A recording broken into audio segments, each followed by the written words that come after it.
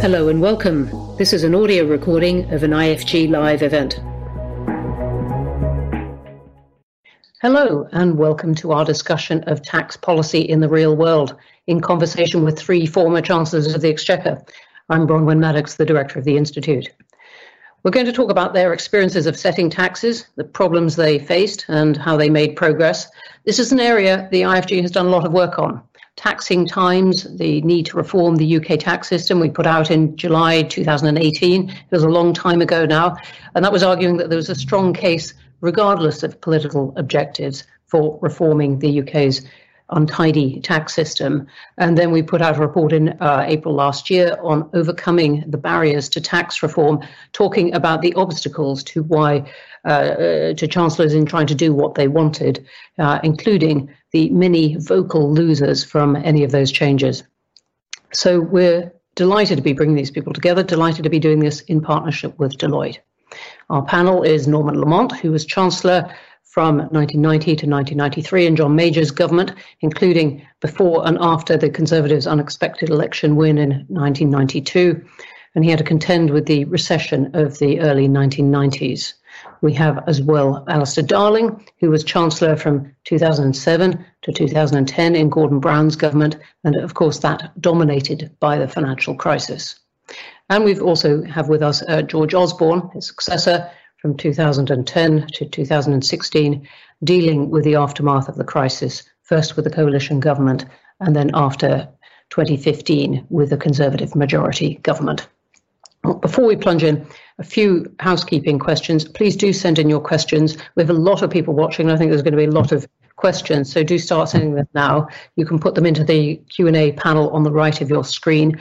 Please do add your name and where you're speaking from. It really is good to know. We're going to be live tweeting from IFG events using the hashtag IFG Chancellor. Please follow and tweet along. We'll have a video and sound recording of this up on our website within 24 hours. And with that, let me just hand over briefly to Matt Ellis, Managing Partner for Tax and Legal at Deloitte UK, who's going to say a few remarks about this event as well. Matt, hi. Thank you, Bronwyn. We're delighted to be able to co-host this event today. Deloitte is best known, I guess, to many of you as a tax advisory firm. We advise business and individuals on all types of taxation in every geography that our clients choose to operate in. But we are also massively invested in understanding and contributing to the development of tax policy. In particular, this past year, the experience of COVID-19 has brought a rapid change in the structure of domestic and global, the global economy and the balance between tax and spend.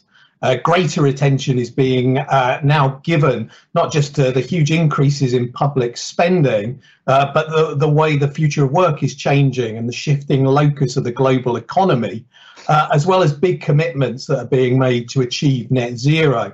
And now more than ever, creative policy making will be required to accommodate these trends whilst delivering the greater tax receipts needed.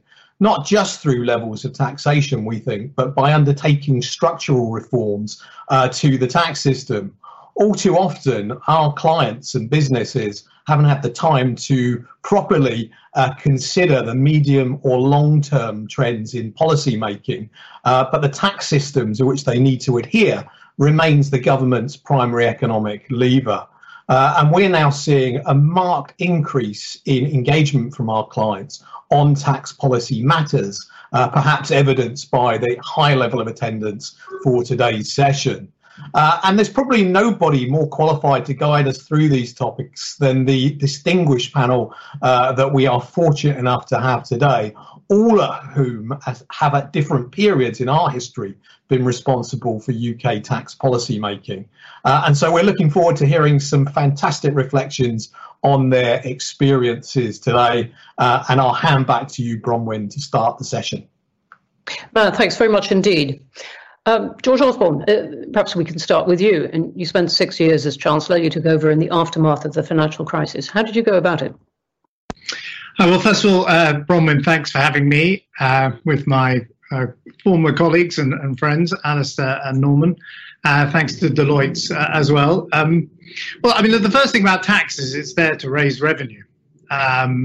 and I had to raise revenue, as indeed did Norman back in the early 90s, because we were in the aftermath of the crisis, different from being in the middle of the crisis, as Alistair was and Rishi Sunak is today.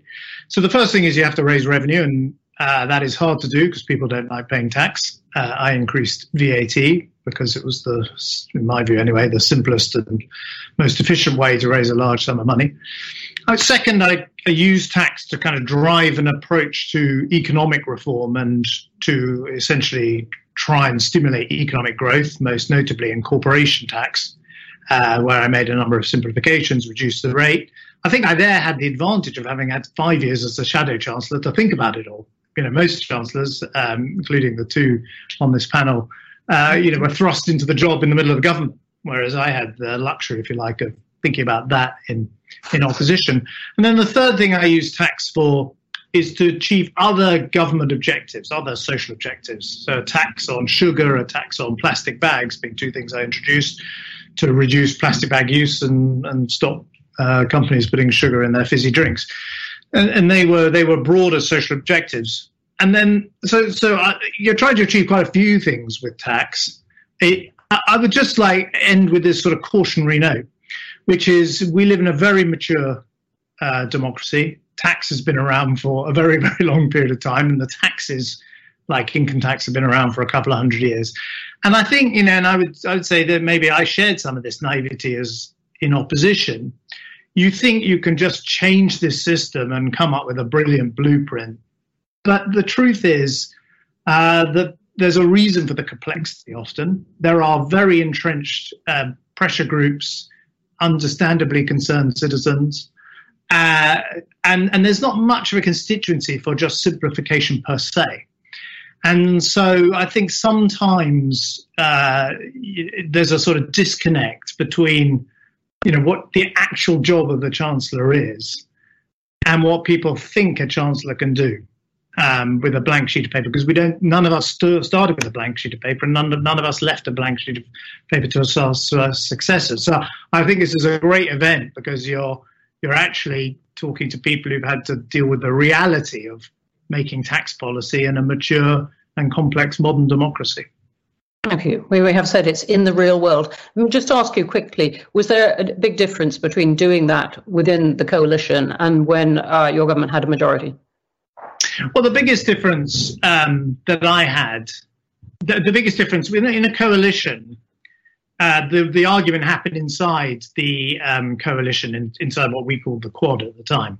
In other words, if I could persuade the Liberal Democrats, Nick Clegg and Danny Alexander, my extremely capable Chief Secretary, throughout almost all the time I was Chancellor, then we had the majority in the House of Commons.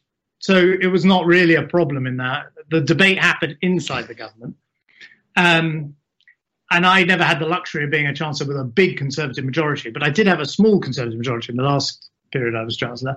And there the debate happened in Parliament, really, because the small majority drove the reality that, if just a few number of government MPs weren't happy, you couldn't get your budget through. I think that sort of central point, which is the political deliverability of what you want to do, is absolutely central. And without sort of both Norman and I, there were things we did on VAT, we both increased the rate of VAT, but when we tried to broaden the base of VAT, which, by the way, every single think tank will say that's a very sensible thing to do, and a bit of simplification and make this system. And I tried to do it on hot food so that pasties for tax the same way as fish and chips. But sure enough, which everyone thought was sort of sensible in theory, get to it in practice in the House of Commons, and bang goes your majority. So kind of we are Chancellors of the Exchequer in Britain are not technocrats like finance ministers in some other countries. We're very active political players, and of course members of the House of Commons ourselves, and the deliverability of tax change is absolutely central. Well, thank you very much for that. And we will come on to, I think, pretty well all of those points. Alistair Darling, maybe I can turn to you next. And you had the challenge of supporting the economy through the global financial crisis. And when we were doing these tax projects that I referred to before, a couple of things you said to us was the only popular tax in this country is the tax that someone else pays, and getting the politics right is the most important thing. I wonder if you can take us into your approach as you were doing that. Well, since you mentioned it, just maybe briefly comment on the point I was making about the popular tax as being the one that someone else pays. I give you an example of that. I introduced in 2008 a temporary banker's bonus tax because at that time banks were still taking extraordinary sums by way of bonuses, and it seemed to me that those of the broadest shoulders should bear the greatest burden. It was a popular tax, unless you're a banker, of course, because it was being, it's someone else is paying it, and in the eyes, I suppose, of the public, people who ought to be paying more tax. George just alluded to what happens when you try and extend VAT to, passes or whatever.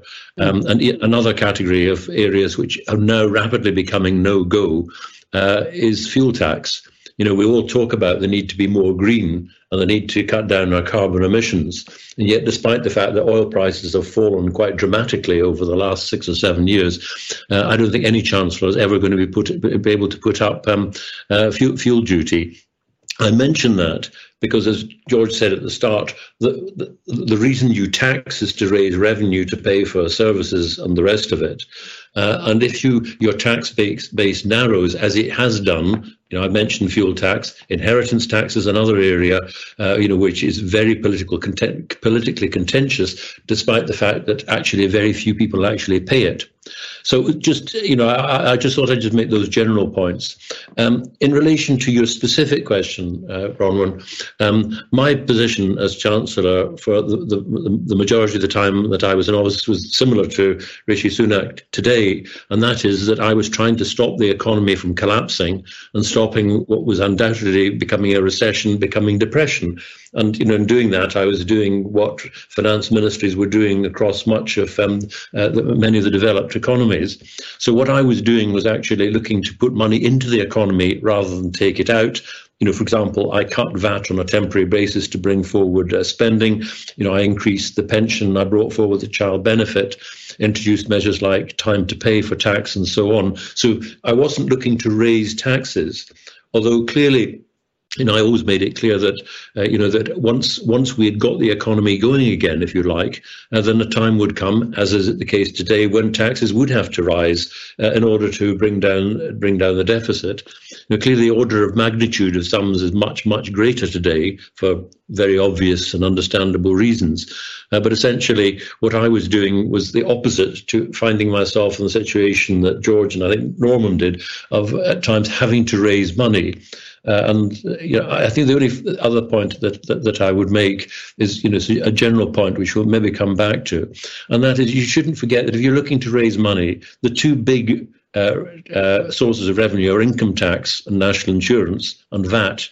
There aren't actually a whole lot of other places that you can go to. You can fiddle around with the system, and you can do a bit of this and a bit of that, but it doesn't raise that much. And the other thing, which I think both George and Norman would go along with, when people think about the complexity of our tax system and they think about all the things that we might do, the vast majority of the complexity comes from anti-avoidance measures. Because every time you do something, some clever person comes up with a way of avoiding paying it. Therefore, the HMRC comes up with a way to stop them doing that. And that's why, if you look at the tax code and you look at the revenue, a bit like the benefit system, why is it complicated? Well, because a series of fixes are put in just about every year to try and stop leakage. So, it's a complex business, and I'm not asking you to feel sorry for us. It's just a fact, and a fact that you have to deal with. And as finally, as everybody would agree, even when you come up with a great idea, if you've got one loser, you will hear from that loser night and day. You will not hear from anyone who gains from it. Thank you very much indeed for that, and indeed for your comments to our work.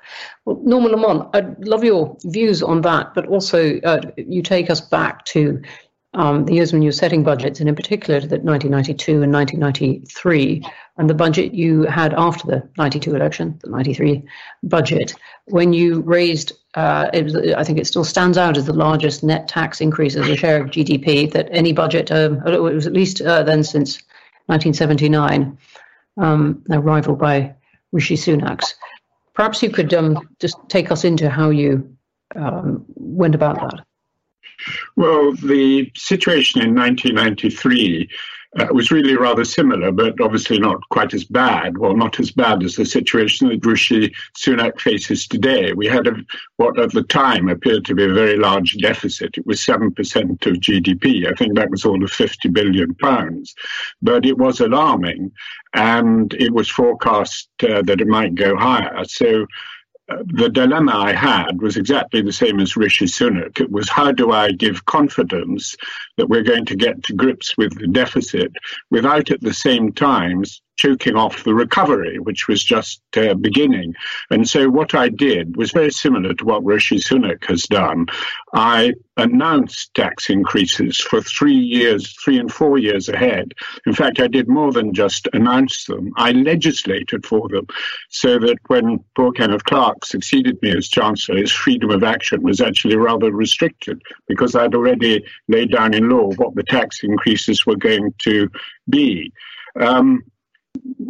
One of the things I did was, as you said, or was referred to earlier, was to impose tax on fuel and power, VAT on fuel and power. And just as Alistair and George had said, I considered various extensions to VAT. And the reason, among others, that I alighted on domestic fuel and power was that I favoured doing it on one tax at 15% rather than extending it to children's clothing, food, newspapers. That would have been a wonderful row, wouldn't it? Newspapers. And I decided to do it in 2 stages, 7.5% and 15%. And guess what happened? The 15% was knocked out by the House of Commons after I'd left the scene, just illustrating what has been said earlier. So, all that was meant to be green taxes, and not trying to make a political point, but both the Labour and Liberal parties were committed to putting VAT on fuel and power, but when the moment came, they weren't to be seen. And so that was how that happened. As regards to the sort of general point, how do I approach tax reform? I mean, George said he had the privileged luxury of being in opposition, having more time to think about it than those of us who were suddenly thrust into it. But actually, I had some time to think about it because I was in the Treasury under Nigel Lawson and worked with Nigel Lawson on tax reform. And the principles I tried to follow may not look like it, but that I tried to follow were very much the same as Nigel's, very much illustrated by the famous cliche from Colbert about getting the maximum out of the goose with the minimum amount of hissing. So, taxes need to be simple, need to be easy to collect, better to tax consumption rather than income, concentrate on marginal rates. If you get taxes down, phase out allowances as well. I mean, one of the things I did was to start the process of moving mortgage relief first from higher rate payers, then I got it down to 20%. And always look at the distributional consequences of what you're doing as well. But, I do agree with what Alistair said about other people's taxes being popular. As someone said, if democracy consists of robbing Peter to pay Paul, Paul will always vote for that. Thank you very, very much indeed for that. So perhaps you and the others can take us into one question, which we have explored quite a bit at the IFG, and that is why some, even very small tax reforms provoke a lot of opposition, and what you can do about that as Chancellor. Well, I think, as was it Alistair said, or was it George said, if there's one person who's affected by it, they will be onto it and making a lot of noise. I think in the Conservative Party on the back benches, you have a lot of problem in getting any tax increases through. There's a very sort of simplified version of the Laffer curve has taken root in the Conservative Party, and there seems to be the view that as long as you keep cutting taxes, the revenue will go up. Well, of course, this is complete nonsense. And, I have a lot of regard for Art Laffer and have discussed all this with him. As you know, it depends on what is the optimal revenue raising of tax, whether a cut in tax will generate more revenue or not. But you have difficulties in the Commons, illustrated by what happened with my attempt to get VAT on fuel and power. Also, I think, you have the newspapers will alight on the slightest thing, and it's things that touch people's ordinary lives. I mean, even in a budget that's uncontroversial, the headlines may be all about the tax on cigarettes, the tax on beer, the tax on whiskey, and so on. It's the easily visible things. George, do you want to comment on that? You had, famously, I think it was in 2012, the big uproar about the tax on pasties and on static caravans and so on, but also, at least as interesting to us, what you do about it. Well, I think, there's an interesting, if I take two taxes. So the first on VAT, so static caravans and, hot food and whatever.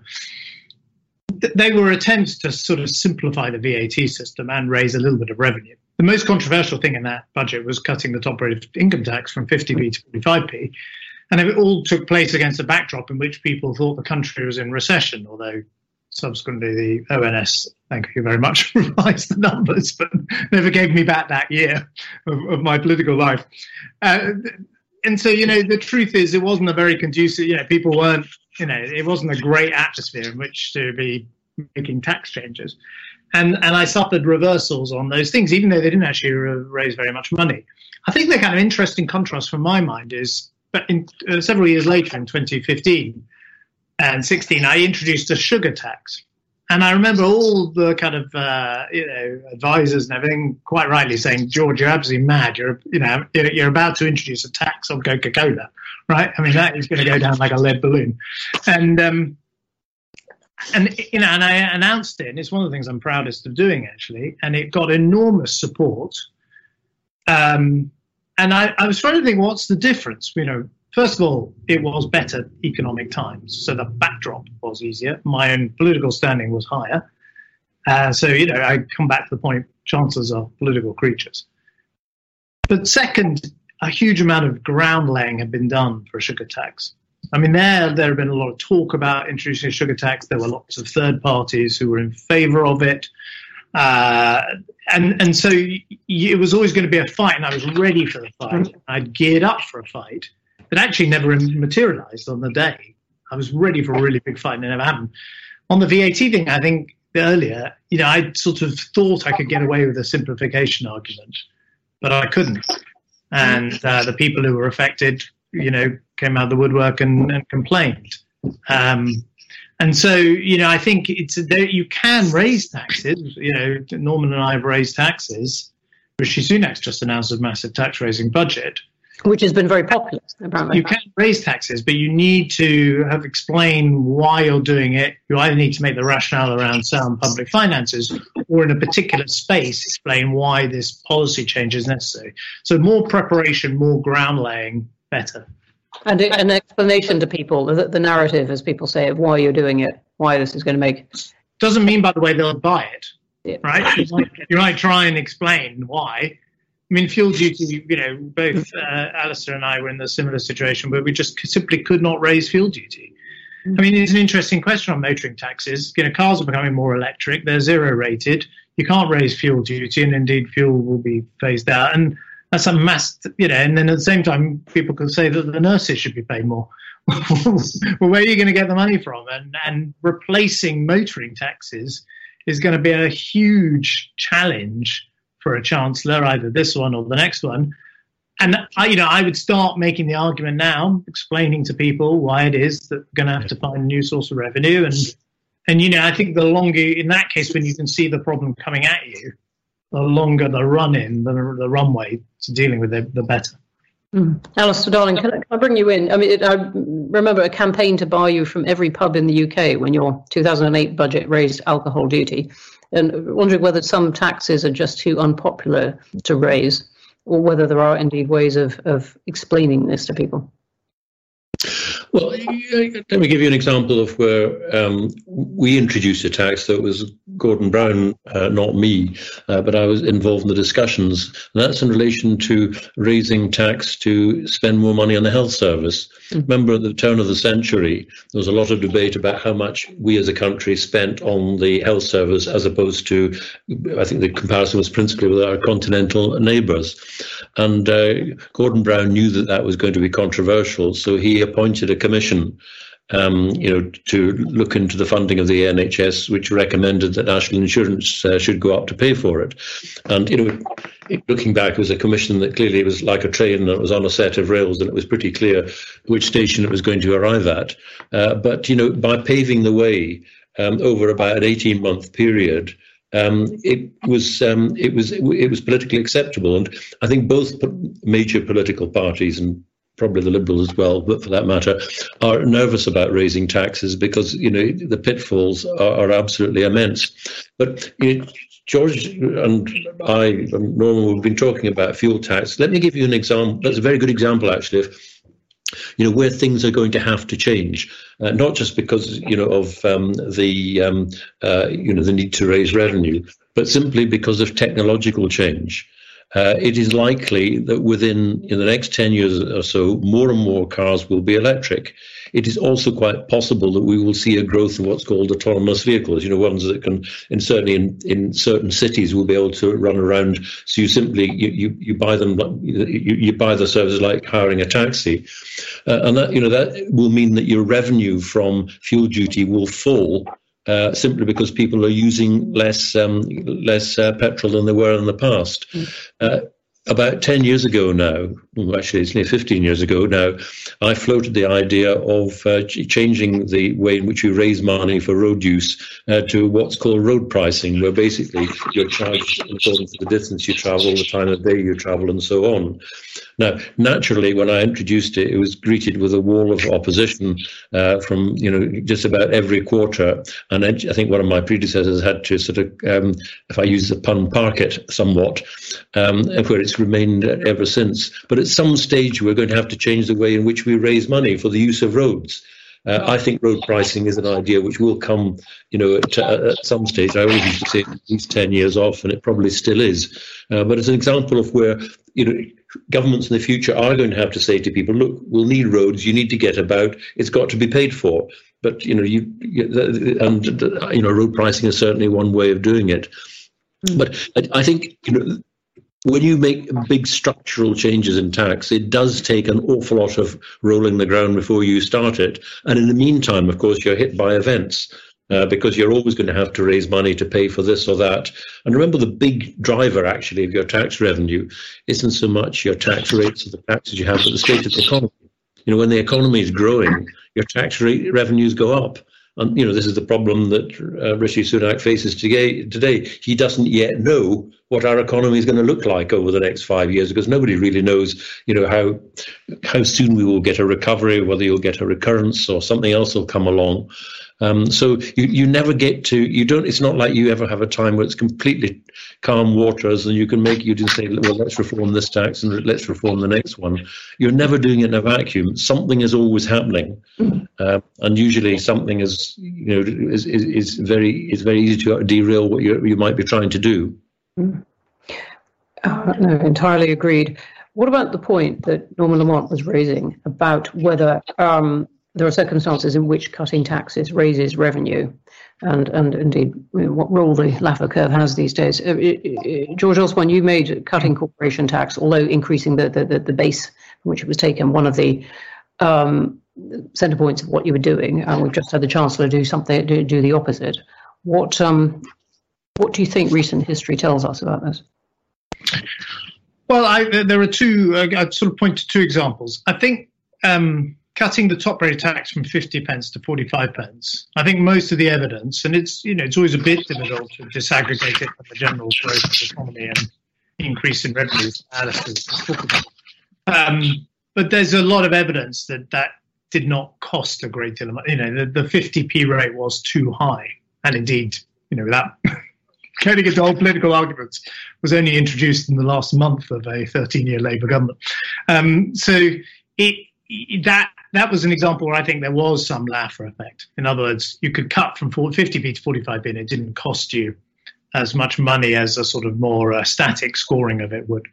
On corporate tax, I mean, the situation I faced was the corporate tax regime, in my judgment, had become uncompetitive. Quite a few companies were relocating abroad.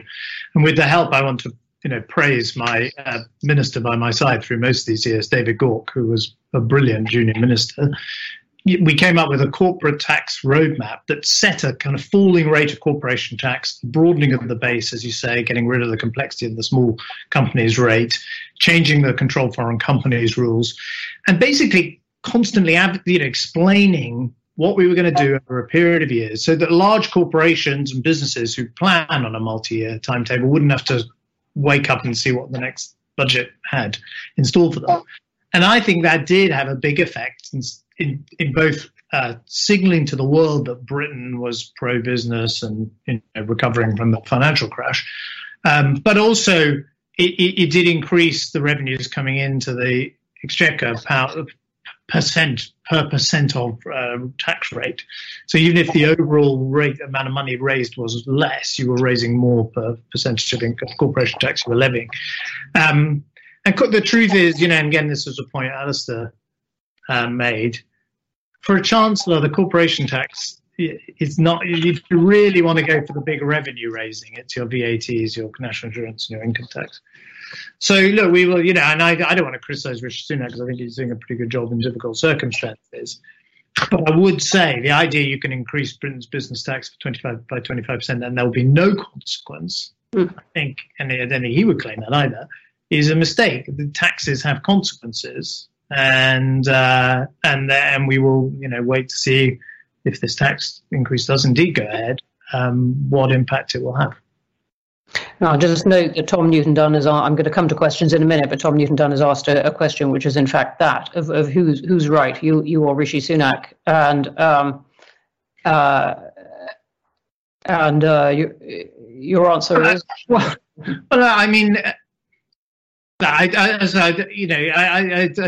the one thing I don't want to do is I had actually a very good relationship with Alistair, even though I was his opposite. I was a shadow for years, and I used to turn to Norman for advice when I was Chancellor, and I certainly don't want to rain on anyone's parade who's doing a difficult job in Number 11 at the moment. So I support Rishi Sunak and what he's trying to do. Ultimately, when I was faced with a similar choice of how to raise money, I preferred the VAT lever than the corporate tax lever because I wanted to send a signal that Britain was a pro-business place, and I think you've got to be careful as a country, what signals you're sending around the world to a world that certainly doesn't have any much time to look into the UK tax code.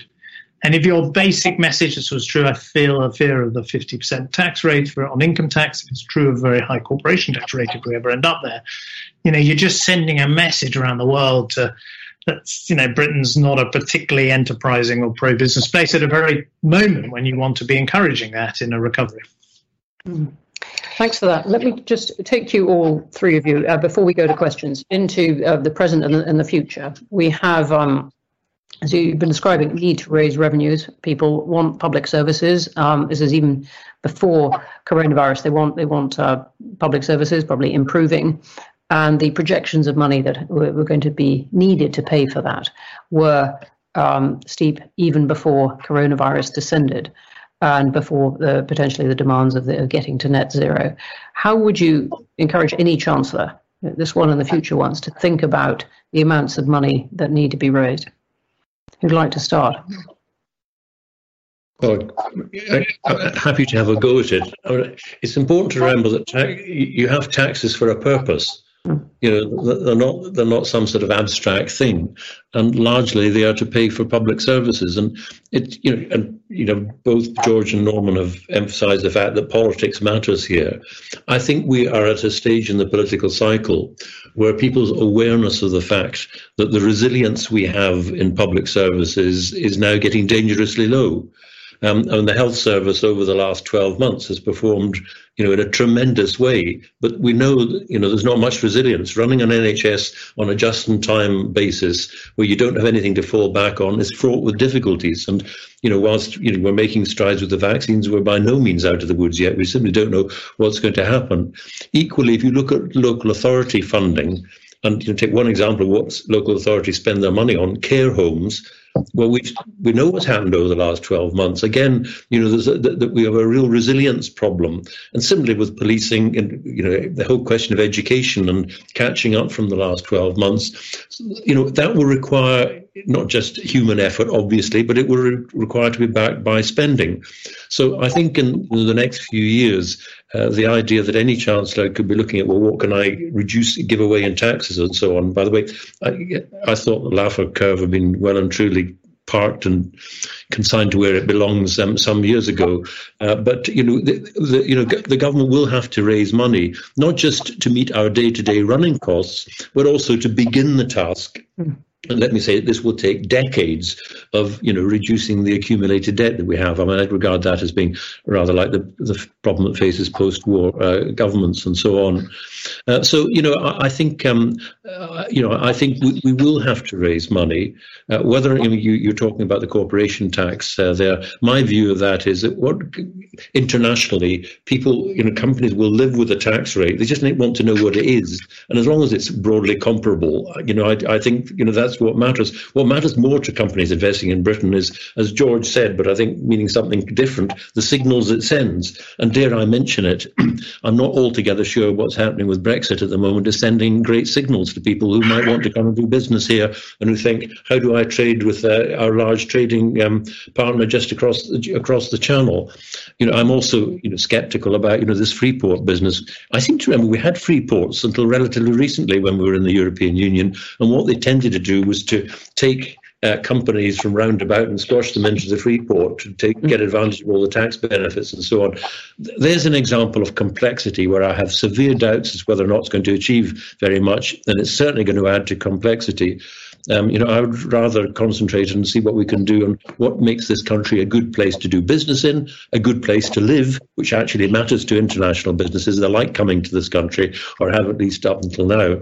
So there's all sorts of things enter into the equation. And I'm afraid, even for people who look at the tax from an academic point of view, politics is never far away from any of these things.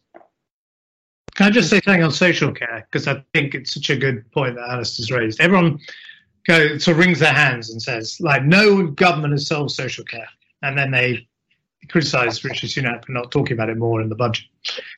It's very, very simple. If you want to spend more money on social care, someone's got to pay for it. And you either get the people who've got the money, usually locked up in a house that they live in and they want to pass on to their children to pay for it, or you get the rest of the public to pay for it in a general increase in taxation, including paying for the social care of people who are not going to sell their house and pass their house on to their children, even though the person paying the tax for their social care may not have a house themselves. That is the simple dilemma. And you can have as many debates and call for cross-party alliances as you want. You can wring your hands about the social care problem. But until a government says, we're going to increase national insurance to pay for a big increase in provision of social care, or we're going to take your house away from you because now you've gone into care and you can't pass it on to your child because it's going to be used to pay your care costs. Until a government says one of those two things, you will go on having a debate about social care. And the reason why the governments that the three of us were part of didn't make those choices is because they're incredibly unpopular. And so it's much more straightforward politically, sadly, to just keep kicking the can down the road and saying, well, there's a social care problem, and in my budget this year, I'm announcing a few $100 million more for the social care budget. It's a very good example. I would not disagree with you on the argument, but it arguably cost Theresa May her majority in that manifesto. Norman Lamont, what would you say, looking at the future and the apparent need to raise quite a lot of revenue to pay for the public services that people want? How does any chancellor go about thinking about it? Well, I rather agree with what Alistair said. I think the long-term debt, obviously, we're lucky that we may be living through a long period of low interest rates. I mean, that's not certain, but it looks quite probable. A lot of it can be written off over the longer term, but the current deficit, I think when you look at and I'm not wanting to criticize Mr. Sunak, obviously, but when you look at the arithmetic in the budget book, the way in which the current deficit falls so sharply in year 2, year 3, I think is something one wonders quite how it's going to be done. And it looks as though there would have to be a very tight squeeze on public expenditure. There's going to be a very demanding public expenditure round. I personally will be surprised if these tax increases are the last tax increases we see in order to deal with the problem of the current deficit in the short term that needs to be dealt with. So, when you were saying my tax increases were still the largest, I think I won't have that distinction probably in a few years. I think it'll come back. I think there will be more tax rises. I can't really see how that can be avoided. Thanks for that. Can I just say, also on corporation tax, I think for the reasons Alistair gave, he didn't have any alternative but to go to corporation tax because they'd ruled out VAT, they'd ruled out income tax, they'd ruled out national insurance. So he had to go to corporation tax. But corporation tax, I think, is almost a tax that's outliving its usefulness. And, I think there is an argument for possibly getting rid of corporation tax and just having a sales tax. But of course, we already have a sales tax called VAT. But it's proving increasingly difficult to squeeze anything more out of that lemon. And goodness knows whether the revenue that has been predicted from the corporation tax rise will take place, because the rise comes in just as the super incentive for investment ends. And whether the super incentive for investment really will bring forward new investment, I don't know. Some people are skeptical about that. Thanks for that. Let me go to questions. There are a lot of them, and there are a lot of very good ones. We start with one from Louise. Is there good evidence that sin taxes on sugar and alcohol actually influence behaviour? You should jump in, anyone who wants to answer any of these. The short answer is yes. I've absolutely no doubt that the very high tax on cigarettes has played its part in reducing smoking in the country. And in my own experience, the plastic bag tax, which I have to say was a number 10 policy, not a number 11 policy, and I was a little bit sceptical of doing it, but I had a very good partnership with my Prime Minister at the time, and I put it in my budget, has had a dramatic impact on reducing plastic bag use. And the sugar tax, which I've already used, led almost immediately the soft drink companies to reformulate their fizzy drinks and take the sugar content down. So, those are sort of versions of sin taxes. They have actually worked pretty well. Great. Let's go to another one. John Burt, what is the effective political limit, specifically political limit, on both the upper and lower share of tax as a percentage of GDP? I think he wants numbers as an answer. Who'd like to pick that up? I think that's a very difficult question to answer. I mean, the paradox is, you said earlier that I had put up taxes more than anyone else since Jeffrey. That, of course, is true, but for the reason that Alistair made earlier, the tax burden while I was Chancellor was actually very low, measured as a percentage of GDP, because the economy was so suppressed.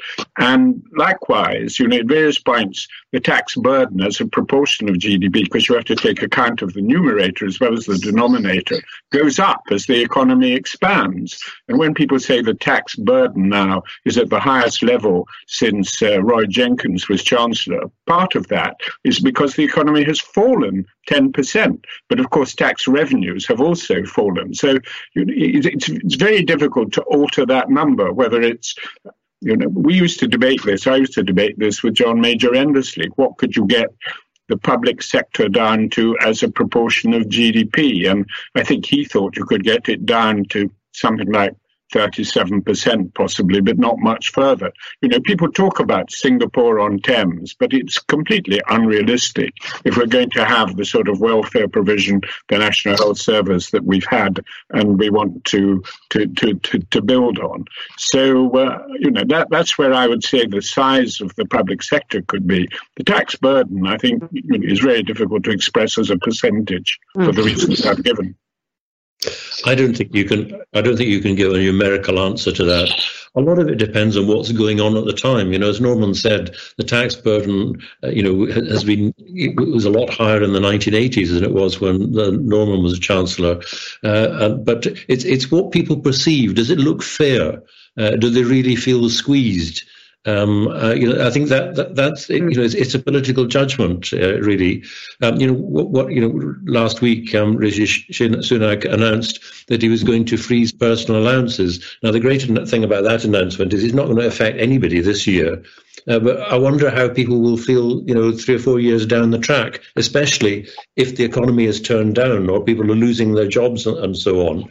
That's sometimes a different way of looking at things. Equally, George mentioned, the alcohol duty and so on. A lot of the alcohol duties have been increased by just about every chancellor. You mentioned that I was banned from visiting pubs, which is hardly an imposition since I didn't go into them anyway.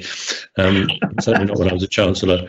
But the supermarkets have actually absorbed a lot of that because they discount it. And I think, Norman and I are old enough to remember when you could buy a bottle of wine for £1. Well, actually, that was pretty cheap and pretty rubbish wine. You can buy the similar sort of thing for £5 now, and that's 50 years later. So the prices have been absorbed by mostly the supermarkets and those things. It really depends on what people think is fair and what view they have as to what the government happens to be doing at the time, why it happened, and so on. I remember there used to be a lot of debate in the 80s about what was the correct, amount of tax to take out of the economy, how much should debt be, and so on. Looked at today, it all looks terribly academic. Can I just make one point? One of the things I think confuses the argument, which is put forward particularly by the conservative press, dare I say, I shouldn't be abusing such phrases, but is when they talk about the smaller state. Well, you can't express that just by the amount of tax that is raised. You have to take borrowing into account as well. And a low tax rate and a high rate of borrowing is not a small state. It is a state living on borrowed time or a state living on fraudulent prospectus. Right, we've got a cluster on council tax, and whether any of you, from Jill, whether any of you thought of reforming it, and a cluster that goes with that on land value tax, and whether any of you consider that. Maybe I could answer that, because I got the easiest and briefest answer, because I introduced the council tax, so I wasn't thinking of reforming it. But actually, that was a massive thing to have to do, and that was why I put VAT up in my very first budget, in order to pay partly to alleviate the pain of the tax then as it was being introduced, and to lessen the burden on local authorities and to alter the balance of expenditure between local authorities and central government. Maybe that was a bad mistake, because I remember Sam Britton commented at the time. He said, why don't you just abolish local authorities instead? But that was how the council tax came into being. I did have... The two of you, because the question in particular from Jill says, are we stuck with 1990 values in a profoundly regressive structure forever? No, well, that is the problem. The problem is from the very start, of course, the values were based on assessments, or not on rateable calculations, which is why the rating system had got out of kilter. But of course, exactly the same thing has happened to the council tax system. Its valuations have not been updated, and no government wants to do that, because they know they'll just be faced with massive adjustments, and particularly for a Conservative government with property prices soaring in the south, the results would be disastrous. But that happened both under the rating system and it's happened under council tax. And at some point, it's got to end. At some point, this nettle has got to be grasped. I would say, just on council tax, I mean, I'd make three very brief points. So first of all, I did have a great reform, which my Prime Minister overruled me on, which was I was going to introduce two new higher bands of council tax, because you've got this strange situation where a £20 million mansion is paying the same council tax as a house that's worth, say, £1.5 million, which is still an expensive house, but nothing like a £20 million house. So I was going to introduce two new bands and use the money to get the income tax rate not from 50 to 45, but from 50 to 40%. And I even got the Liberal Democrats to agree to this plan. But Prime Minister David Cameron took the view that going to 40p was probably too much of a cut in income tax, and that the council tax ban sounded a bit like a mansion tax. So on the many things we agreed on, that was one of the things we disagreed on. But I think that's a good reform still hanging out there for anyone who wants to pick it up. I don't think you need to get rid of council tax, but I would, and I think anyway, the revaluation problem is partly dealt with by any changes to houses lead to a revaluation. So as people over time do repairs to their houses and renovations, that kind of sucks houses in. But I would... I think you could really decentralise the revenues. At the moment, local authorities don't really get the receipts. Whereas if you said to local authorities, or indeed mayoral authorities, which I'm very keen on, if you create economic activity in your area, if you give planning permission to more homes, so there's a real incentive on a planning authority to do that rather than just face the opposition. And you get the money from the extra council tax, and you get the money from the extra business rates if you allow for economic development, and you devolve that to these powerful new elected mayors in the north of England and elsewhere, I think that would be a great decentralising reform that would also drive real economic activity and levelling up, to use the current jargon. All right, let me. I want to get a few more in, if that's all right. One from Catherine Viner of The Guardian, saying yesterday was International Women's Day. Why haven't there been any female chancellors yet? And what do you think needs to be done to increase female representation? Well, we've had a First Lord of the Treasury who was a woman, and she never forgot she was the First Lord of the Treasury. We've had two, actually. Well, we have a female shadow chancellor, but it requires a change of government to make the next and vital step. All right, thank you for that. Let's see, we have there's a lot. Let me take one from Faisal Islam from the BBC, and this is back on the question about not so much the decision to reverse the corporation tax cuts, but the abandonment by current number 11 of years of an argument that cutting the corporation tax actually raised revenue. I would say the one thing that is consistent about Conservative governments, I'll let Alistair speak for Labour governments, is that everyone assumes that the kind of driving ideology in the Conservative Party is low tax. Whereas I would suggest that if you look at Geoffrey Howe and Norman Lamont and myself and Rishi Sunak, fiscal responsibility has been a very important force in Conservative thinking. And you've got a current Chancellor Exchequer whose big budget judgment was, I am going to attempt to start to balance the books after spending a huge amount of money, quite rightly, in this crisis. And that strand of Conservative thinking, which everyone thought had died in the last few years after my time, is actually coming back. He's got a chance of doing it. How he goes about it is his choice, and it's the current.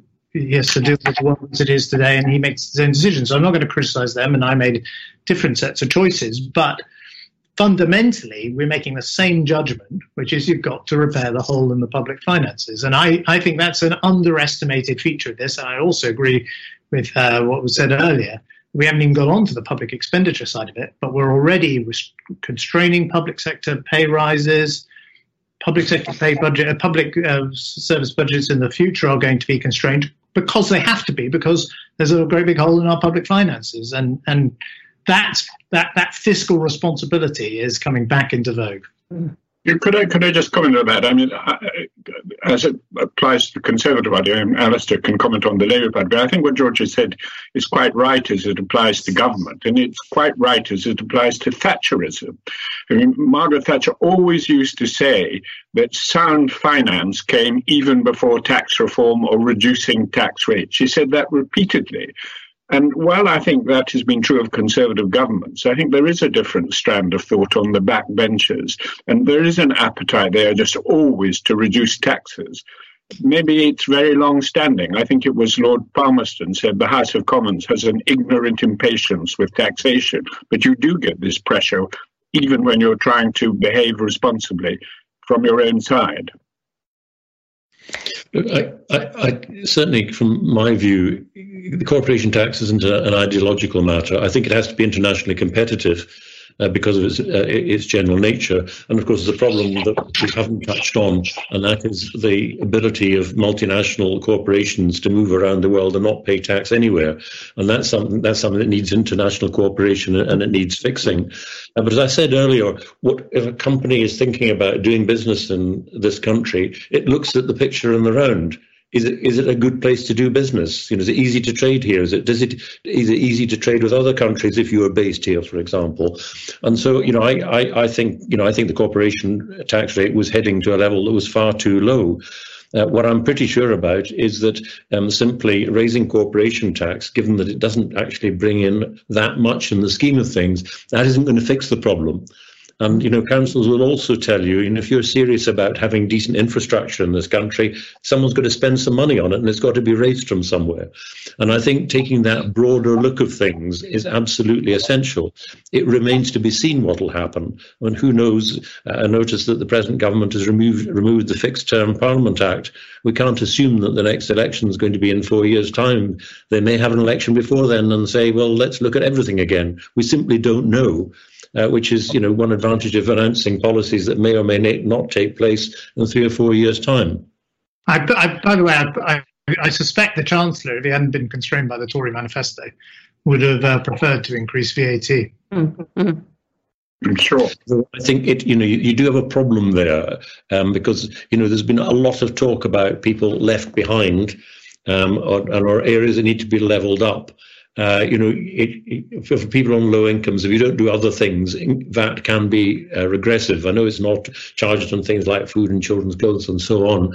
If you look at the things that have been promised that we're going to improve this country, they will involve some public expenditure. This whole idea, which is a good thing, of levelling up areas outside the big English metropolitan areas, it will need spending on making sure people have got decent housing, not just roads and rail, but decent schools and so on. It's a 30-year project. So don't think for 1 minute that this is a sort of blip and then you can get back to, paring public spending back and trying to reduce taxes here, there and everywhere. If we want a decent country, we do need to make sure that it is properly looked after, properly funded. And that will get you the growth that ultimately determines really what your tax rates are.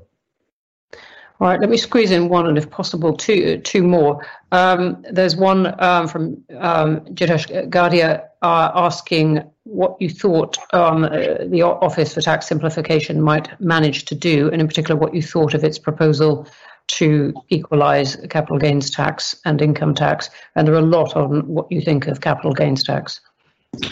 Can I just say one of that? I was financial secretary when Nigel introduced the equalisation of capital gains tax and income tax. I have to say I was very much opposed to that. It wasn't really as symmetrical as he made it out to be because, of course, there was indexation built into the system anyway, which I think was fair but made it very, very complicated. But fundamentally, I think although there is room for distortion, there is room for avoidance, I think a capital gain involves risk. It involves often entrepreneurs, involves businesses. I think is not the same as income. And I don't buy into the argument that they are the same. And so I'm afraid I've always been opposed to the alignment. It was one of the things I wanted to do as Chancellor, but I was very conscious Nigel, to whom I owed such a huge amount and who I greatly admired, was sitting right behind me. And so I never did it. I should just say, first of all, capital gains like corporation tax, it's just very hard to levy in a world where capital is mobile. If you have core capital gains tax of 40%, You're just not going to raise the money. And I think the Treasury's internal estimate, certainly when I was there, was that around 28% was your revenue maximizing rate of capital gains tax. You might want it lower, and I both increased capital gains tax in 2010 and then reduced it in 2015 if you want to try and give an entrepreneurial push. I would say things like the Office of Tax Simplification, the OBR, publishing draft tax legislation in advance. These are the boring mechanics of transparency and predictability in the tax system, which chancellors can bring about, and speak to a world where, yes, okay, you have annual budgets and events happen, but nevertheless, certainly in the business world, people can plan against fairly predictable changes in tax going forward. I'd say, Bronwyn, I think the reform of capital gains tax is in the same bucket as the need to look at who's classified as employed and self-employed. The whole pattern of employment has changed over the last 10, 20 years. And what worries me is there's a lot of people who are maybe classified as self-employed, but not in the way that was intended when we looked at these things years ago, and who basically are in a situation where they are not contributing to the system. They've got very little resilience, if any, to fall back on when things get difficult. And I think that whole question of how we tax that group of people and how we ensure that they have got resilience when it comes not just to their lifetime, but at the end of life, their pension and so on, we need to look at that, and capital gains tax and the way in which that's levied, that needs to be part of that too. Thank you for that. And you've brought us to where we're going to have to stop, but there was a whole cluster of questions that would have followed immediately from that. And I'm really sorry to everyone whose questions I haven't been able to get in. They're great questions.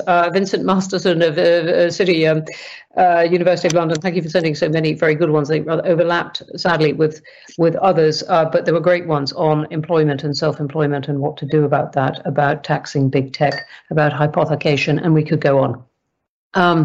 Thank you all very, very much for answering those questions. And as I said, there's a flood of interest in this, and we could have gone on for a long time. Everyone who's been watching, thank you very much indeed for that and for sending in these questions. And I wish I had been able to get more of them in. And with that, thank you from all of us at the IFG. And now I'm going to hand back to Matt Ellis of Deloitte just to say a few closing things. Thank you, Bronwyn, and thank you, esteemed panel. I think as a spectator to that was just completely fascinating and a privilege to hear directly from people who have been in the room shaping so many of the budgets that we have advised on, listened to, and operated under for so many years. We look forward to Tax Day in a week or so's time and to see what new policy we might see in that. And thank you once again, everyone, for joining. Enjoy the rest of your day. Thank you for listening, and we hope you've enjoyed this edition of IFG Live. Please do subscribe to hear more. And if you'd like to know about our upcoming events, please visit instituteforgovernment.org.uk/events.